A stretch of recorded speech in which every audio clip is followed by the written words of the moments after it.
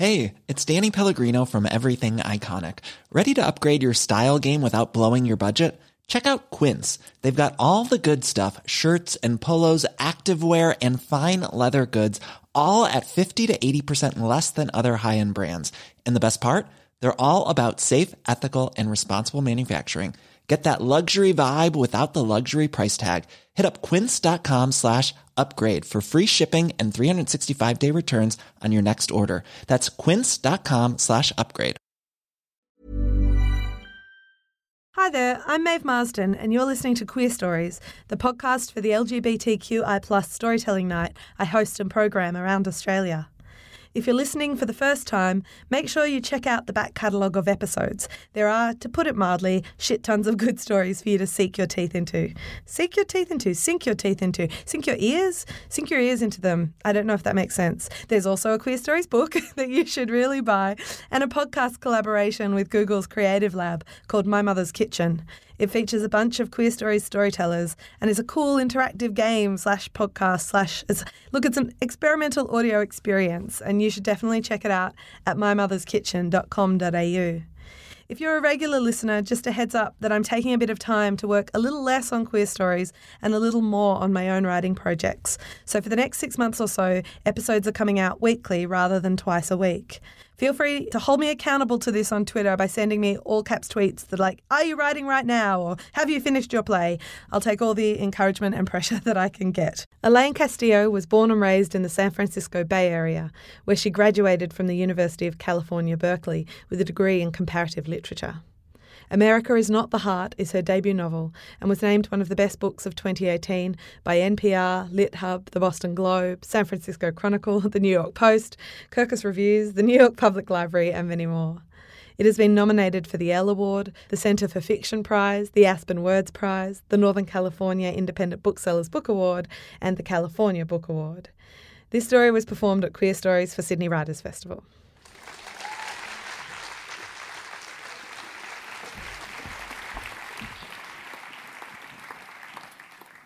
All right, so I'm going to read something called By People from Earth, or Stephen Yeun is Really Hot. But before I do, I need to know, do people know who Stephen Yeun is? What I'm talking about? Oh, guys. Well, so basically, he's a Korean-American actor. He's in this TV show that I actually have never seen. I think it's a zombie TV show, The Walking Dead. Have people seen this? Okay, have that discussion amongst yourselves. And he's also in this sort of anti-capitalist movie that's based in the Bay Area by Boots Riley called Sorry to Bother You. So basically, he's a Korean-American actor. That's probably all you need to know. And he's hot. Yeah, it's in the title. Yeah. So everyone knows bi people aren't real and don't exist. So for someone who isn't real and whose existence is a myth, I have nevertheless seen some bullshit. So we were all at a pub in New Cross, South London, a place that shits out hipsters faster than you can say Slavoj Zizek is a wild racist, which is actually a real-life story for another time. It was like one of these sloppy grad student type of nights, and everything was very friendly until the white girl started touching my hair. Because up until that point, we'd all been kind of floating this benevolent, drunken miasma of progressive, radical, anti-racist queerdom, and we were talking about diversity in media or something.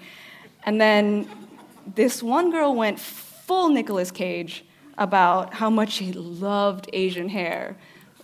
That's a thing that exists. I mean, it exists insofar as Asian food exists, which is to say, generally only exists for people who aren't Asian.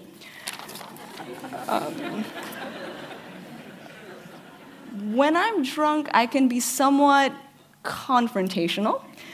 So I started out just by returning the favor. I thought I was going to very enthusiastically start touching her hair, the texture of it, the blonde color of it. It really fascinated me. It did not. Just to see what she thought of being on the other side of that attention. Obviously, that didn't work. I think she thought I was flirting with her. Which, I can admit I have made some very bad choices about cis white girls to flirt with before, but this was not one of them. So the girl whose hair I eventually very sullenly stopped touching, she at some point said that her mother was born in Zimbabwe. And with very big, earnest eyes, she said that her mother thought white babies were ugly, that her mother taught her to adore and respect and learn. She said this word so fervently, like it sounded italicized even in speech. Learn from people of color.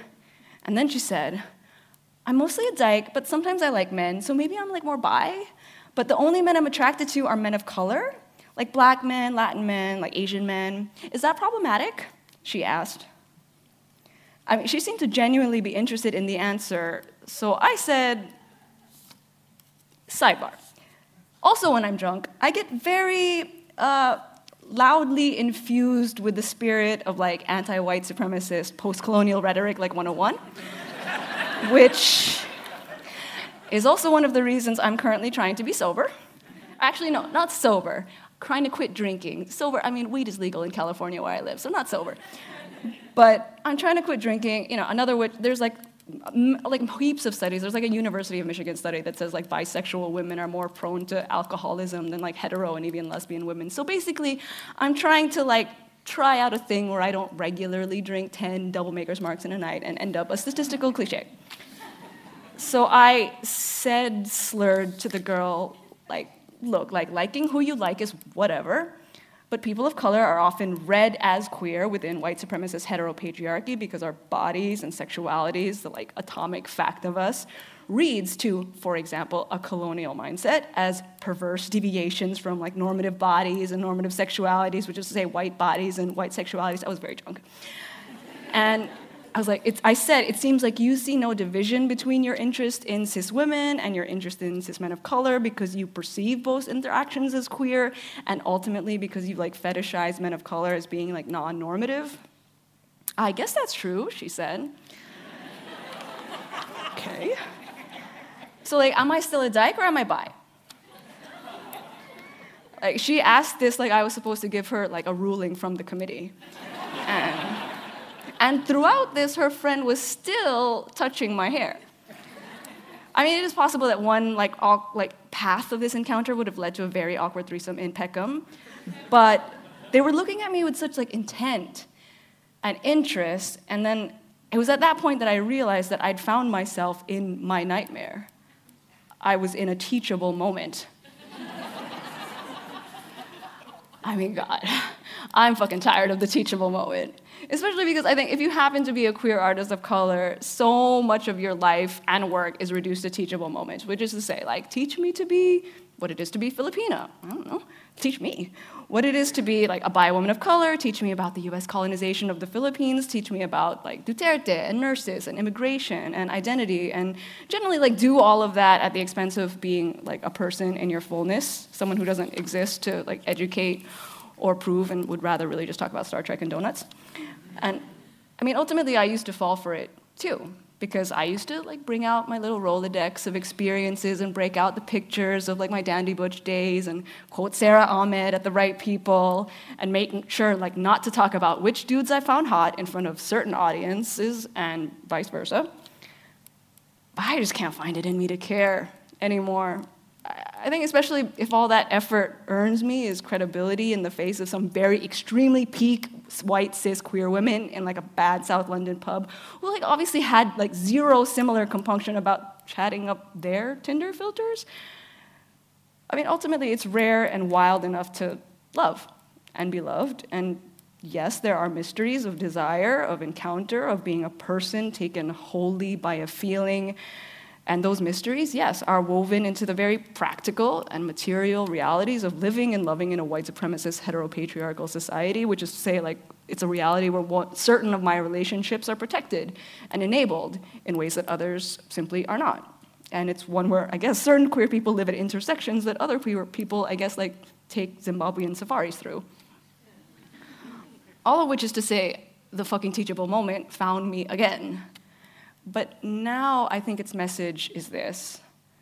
The actor Yeun from the TV show I Haven't Seen, The Walking Dead, and the pretty good movie Sorry to Bother You, is really hot. Thank you.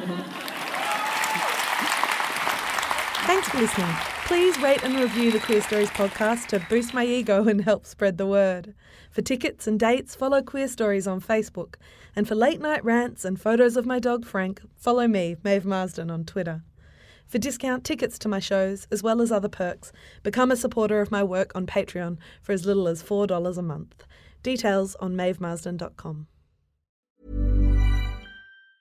Hey, it's Danny Pellegrino from Everything Iconic.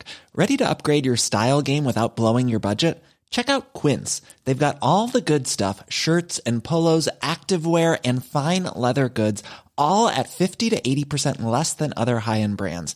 And the best part? They're all about safe, ethical, and responsible manufacturing. Get that luxury vibe without the luxury price tag. Hit up quince.com/upgrade for free shipping and 365-day returns on your next order. That's quince.com/upgrade.